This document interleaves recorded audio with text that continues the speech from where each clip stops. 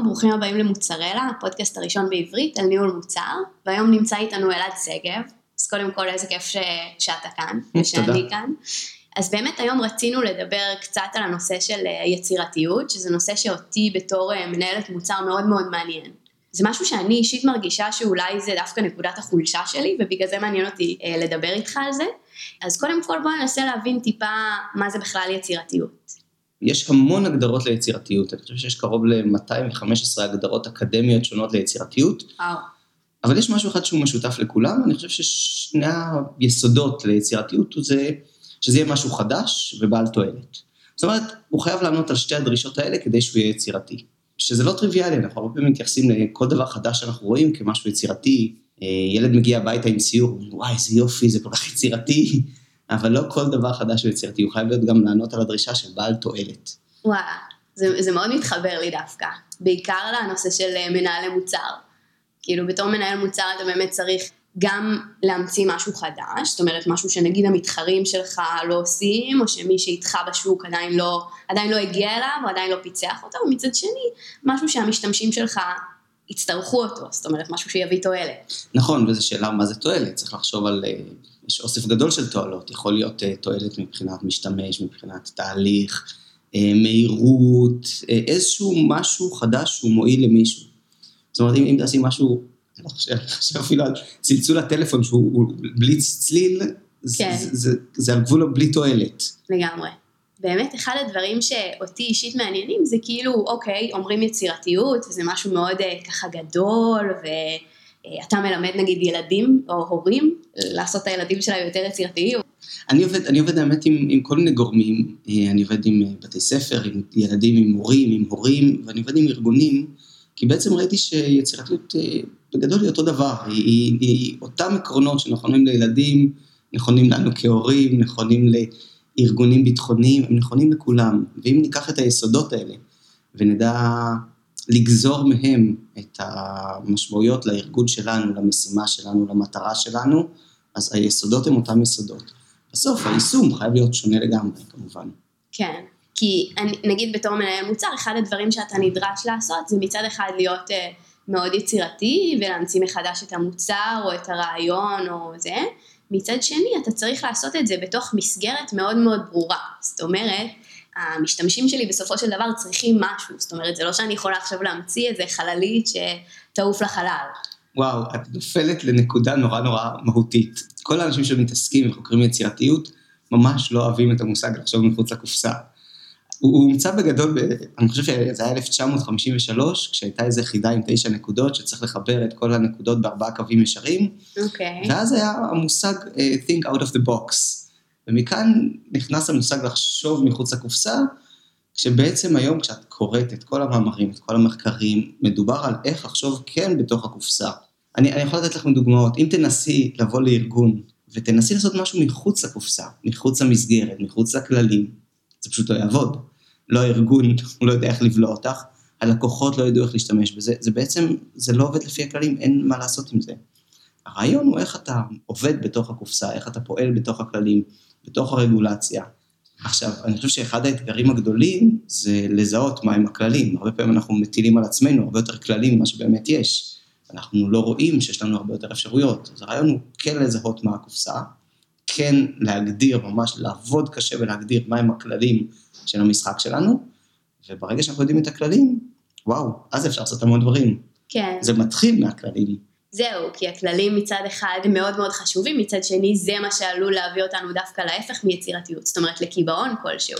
אני יכולה לתת דוגמה באמת מהעבודה שלי, מאחד המוצרים שיצא לי לעבוד עליהם, ובאיזשהו שלב בעצם הבנתי שאני במקום לעשות משהו שהוא בתוך הכללים אבל הוא חדש, אני דווקא הולכת כל הזמן לדברים הישנים, למשהו שהוא דווקא המוכר והידוע, ודווקא מוצאת פתרונות שהם פתרונות שכבר קיימים, אבל אולי הם לא הכי מתאימים למה שאני מנסה להמציא. את אומרת בעצם שאת חוזרת לרעיונות הישנים. כן. ובעצם מה שאת אומרת זה שאת חוזרת לדברים המוכרים והקלים, וזה כאן אמר שהמוח שלנו עצלן, הוא יעשה הכל כדי לא להתאמץ. עכשיו אני חושב שחלק מהאתגר זה כן לראות איך כן להתאמץ, איך לא לחזור לפתרונות הישנים והמוכרים, איך לא לחזור לשגרה, כי זה בעצם השגרה. להכיר את אוסף הפתרונות, אנחנו מכירים בדרך כלל לכל בעיה אוסף של איזה 4 פתרונות אפשריים, ואנחנו תמיד ניגשים לאחד מ4 הפתרונות. עכשיו, אם תיכנסי לכל ישיבה, זה לא משנה מה המשימה, ויעלו בעיה שצריכים סיור מוחות, שגם זה אנחנו יכולים לדבר, אני יכול לנחש מראש מה יהיו 4 הרעיונות הגדולים שיעלו, וכנראה יקחו את אחד מהם וילכו איתו קצת יותר קדימה. בדרך כלל בסופו של דבר אנחנו מתכנסים לרעיונות המוכרים, ואנחנו לא מנסים לעשות משהו חדש. והשאלה הגדולה היא איך יוצאים מהמקומות הכל כך מוכרים וכל כך שגרתיים, אלא למשהו חדש. עכשיו, זאת השאלה של יצירתיות, איך אנחנו גורמים לעצמנו, איך אנחנו מייצרים סביבת עבודה, שמאפשרת לנו לעשות דברים חדשים. אז אני חושב שזה מתחיל בסיור מוחות, שנכון עושים בכל מקום סיור מוחות? לגמרי. ומה הכללים לסיור מוחות? כל אחד מעלה את הרעיונות שלו, ובלי ביקורתיות. כן. אז סיור מוחות, אם אני זוכר נכון, זה רעיון שעלה בשנת 57, זה היה סמנכ"ל בחברת פרסום, הוא ניסה להבין איך יכול להיות שהעובדים שלו מאוד יצירתיים. והוא יצא עם ספר שמדבר על סיור מוחות, והוא הסביר שזאת הסיבה שהעובדים שלו יצירתיים. אני חושב שתוך 3 שנים כבר יצאו מחקרים שהראו שהשיטה לא עומדת במבחן המציאות, אבל הוא היה סמנכ"ל פרסום ושיווק, והוא עשה שיווק מאוד טוב לדבר הזה, וכולנו למדנו את זה. עכשיו, כשבודקים מה התוצאות בסיור מוחות, לעומת אם תיתן לכל בן אדם בנפרד בקבוצה לפתור את הבעיה, מגלים שמקבלים תוצאות הרבה יותר טובות, אם כל אחד פותר לבד את הבעיה, מאשר בסיור מוחות. וואו, זה סופר מעניין, כאילו זה ממש עובר מיתוס של... זה לגמרי. זה לגמרי כל הישיבות האלה שאנחנו עושים כולנו, וכל אחד מעלה רעיון, ובסוף בוחרים את הזה, זה... אתם נפלים לרעיונות בינוניים. תמיד, זה כאילו, זה הממוצע, יש לזה הרבה מאוד סיבות, אבל יש לזה גם פתרון, ונגיד אחד הדברים שמוצאים שהוא מאוד מאוד יעיל, נקרא סיור התכתבויות, והנה כבר טיפ איך לעשות משהו חדש, במקום לעלות בעיה שכל אחד יזרוק רעיון, שדרך אגב הבעיה בזה בעיקר היא שרוב האנשים לא מדברים, ובקבוצה של 6 אנשים, שזה צוות לא מאוד גדול, יש בדרך כלל 2 דומיננטיים, שהם לוקחים 80% מהזמן, אנחנו מאוד נמנעים מלהציע רעיונות, אז מה שעושים במקום לזרוק רעיונות לאוויר, זה שים חבילת דפים על השולחן, מישהו מגדיר את הבעיה כמו שצריך, וכל אחד לוקח דף, רושם רעיון לפתרון, ושם בצד. סיים, לוקח עוד דף, רושם עוד פתרון. נותנים לזה 10 דקות, ממש 10 דקות עכשיו, לא מדברים, לא מתייעצים, שקט 10 דקות. כן. ואחרי 10 דקות, כמות הרעיונות שיש, היא מטורפת. אז מה שאפשר לעשות זה להדביק את כולם על לוח, וכל אחד עובר על הרעיונות, ומסמן בוי את הרעיונות שהוא אוהב. עכשיו לא צריך להגביל אותו לכמה, פשוט הוא אוהב, הוא שם וי. כן. האמת שאפשר אפילו קצת קודם, לפעמים יש רעיונות מאוד דומים, לקבץ אותם ביחד, ואז זה עושה את העבודה קצת יותר קלה, ואז בעצם עשינו את השלב הראשון ביצירתיות, שזה השלב של החשיבה המסתעפת.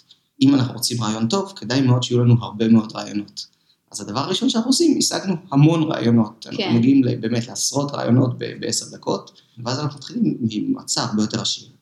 השלב השני, בכלל ביצירתיות, זה חשיבה מתכנסת, זה איך אני אוסף את הרעיונות ומסנן את הרעיונות טוב יותר ומפתח אותו. זה 2 שלבים. אני צריך לסנן, ואחרי שבחרתי אותו, אסור לי להתאהב בו. אני חייב לפתח אותו, כי הרעיון הראשוני הוא בדרך כלל לא מספיק טוב. וזה השלב שהקבוצה מאוד מאוד טובה בו. היא מצוינת בלסנן רעיונות, היא יודעת מה עובד, מה לא עובד. כל אחד יש לו נקודת מבט אחרת, ארגונית, מערכות מידע, כל אחד זה לא יכול לעבוד. ובוחרים משהו כמו 5 רעיונות שקיבלו הכי הרבה ויים. ובעצם עשינו סינון ממסה מאוד גדולה ל5 רעיונות, ואז על 5 רעיונות האלה מדברים. בעצם כבר יש אג'נדה לישיבה, מדברים על 5 רעיונות, מנתחים אותם, לפעמים הרעיון הוא לא לגמרי עובד, אבל יש בו יסודות מאוד מאוד מעניינים, ואז הקבוצה יכולה לפתח אותו למשהו חדש. והנה שיטה איך לייצר רעיונות חדשים בארגון, וזה תמיד עובד, זה מדהים.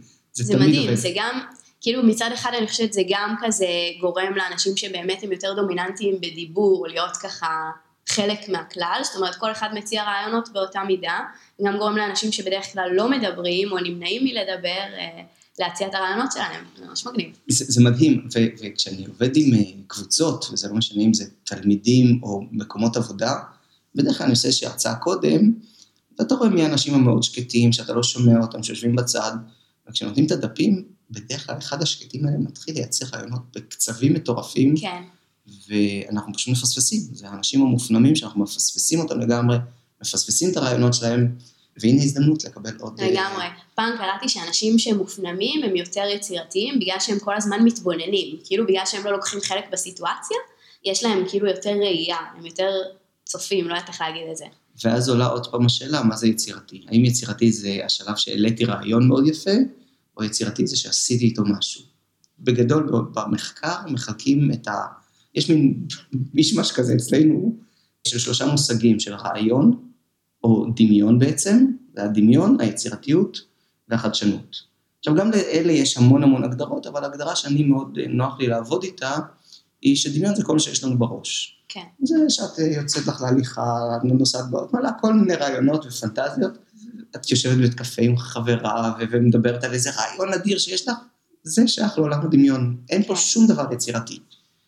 השלב היצירתי הוא הרבה יותר קשוח, הוא בעצם דורש ממך להתמודד עם המציאות, עם לקוחות, עם מתחרים, עם סביבת עבודה, עם מערכות תקשורת, עם אין סוף דברים שיכולים להגביל אותך. וזה השלב של היצירתיות, זה להגיע למוצר הראשון שעובד, והוא אפקטיבי, ומישהו יכול להשתמש בו ובאמת ליהנות ממנו. כן.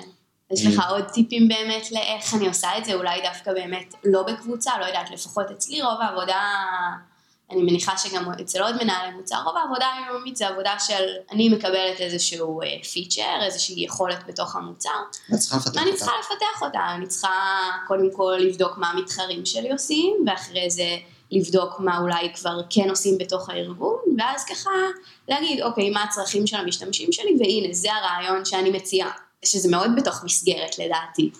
לא, זה בסדר, יצירתיות היא תמיד בתוך מסגרת, מזה אני לא מוטרד, אני רק אומר שהמשפט הראשון היה בעייתי, ביקשו ממני לפתח איזשהו פיצ'ר, אני חושב שההתחלה לא צריכה להיות צריך לפתח פיצ'ר, אלא להתחיל להבין איזושהי תמונה כוללת, איזשהו צורך, למה בכלל אני עושה את זה, יכול להיות שלא הפיצ'ר הוא הכלי שלי, יכול להיות שיש לי כלי אחר לגמרי שסוגר את הפינה הזאת.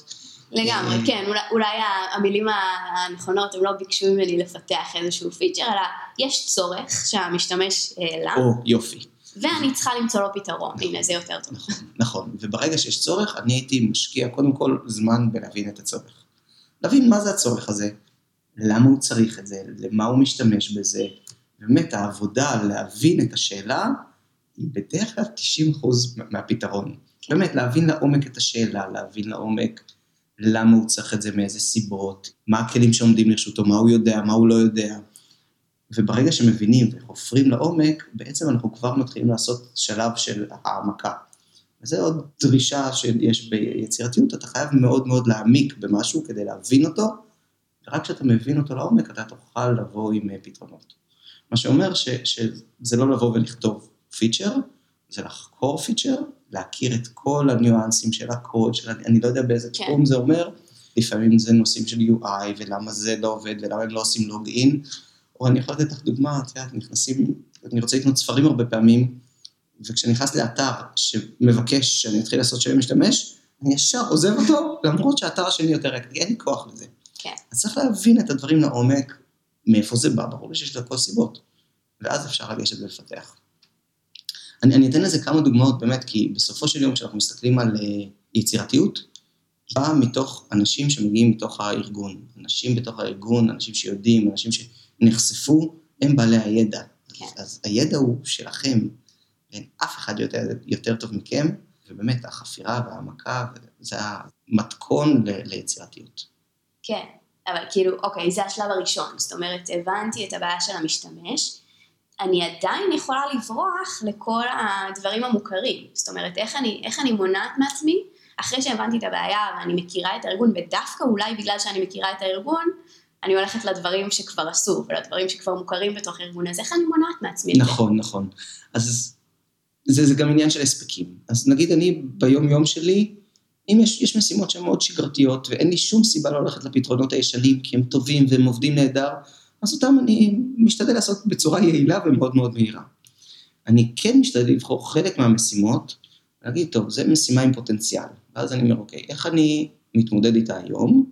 ואז אני שואל את עצמי, אם היא הייתה גדולה, לא ב-20%, כי ב-20% אני אעבוד טיפה יותר קשה ואני אצליח. אם היא הייתה יותר גדולה פי 100. ואז פתאום אתה אומר, רגע, כל הפתרונות שיש לי לא עובדים. ואז אני ממש משקיע זמן בלחשוב אם היא הייתה גדולה פי 100, אם פתאום הארגון גדל פי 100, יש לו פי 100 יותר לקוחות, העומס על הרשת, משהו גדל פי 100, אז אתה אומר, רגע, אם זה גדל פי 100, אני צריך להתחיל לחשוב על דרך אחרת. וברגע שאנחנו הולכים וחושבים על דרך אחרת, ומוצאים אותה, לפעמים הפתרון הזה, שהוא טוב למשהו בסקאלה גדולה יותר, הוא הרבה יותר טוב לפתרון שיש לנו היום. אבל צריך לנהל את הזמן, ואפשר הכל להיות מאוד יצירתי, ואסור להיות מאוד שגרתי. ברור. כי השגרתיות היא סכנה. אני חושב שבכלל, אם אנחנו רוצים להיות מאוד יצירתיים, אחד הדברים הוא שאנחנו חייבים לאתגר את עצמנו, אבל בגבולות האפשר. זאת אומרת, אם את יודעת לפתור בעיות מסוג אחד, תנסי להרחיב אותם טיפה, תנסי להגדיל אותם, וזאת דרך אחת להתמודד עם בעיות. כן. זאת אומרת, אם ייתנו לי בעיה שלך לפתור, אני לא יודע. כי אני מבין בזה כלום. כן, אתה לא מכיר, אבל אם ייתנו לי בעיה במה זה מתמטיקה, אז אני גם לא יודע. אנחנו דיברנו על החלק של בעצם יצירתיות, שיש לה חלק של חשיבה מסתעפת וחשיבה מתכנסת. האמת שאני קצת מדמיין את זה כמו שושנת ים, שהיא כאילו שולחת את הזרועות החוצה, מסננת, לוקחת משהו פנימה ומעמיקה בו. כן. אז אנחנו צריכים באמת לחשוב על שני התהליכים ולא לוותר על אף אחד מהם. כשלפתוח את המניפות האלה ולאסוף רעיונות בחברה, בפגישות, בלקרוא, לראות סרטוני יוטיוב, מלא דברים בלהיחשף. השלב השני הוא שלב שאנחנו הרבה מוותרים עליו בגלל עומס, בגלל מהירות. בגלל שיש לנו מלא משימות ואין לנו זמן לפנות לזה, אבל הוא דורש זמן. כן, וגם נראה לי בגלל שאנחנו מתאהבים באיזשהו רעיון אחד.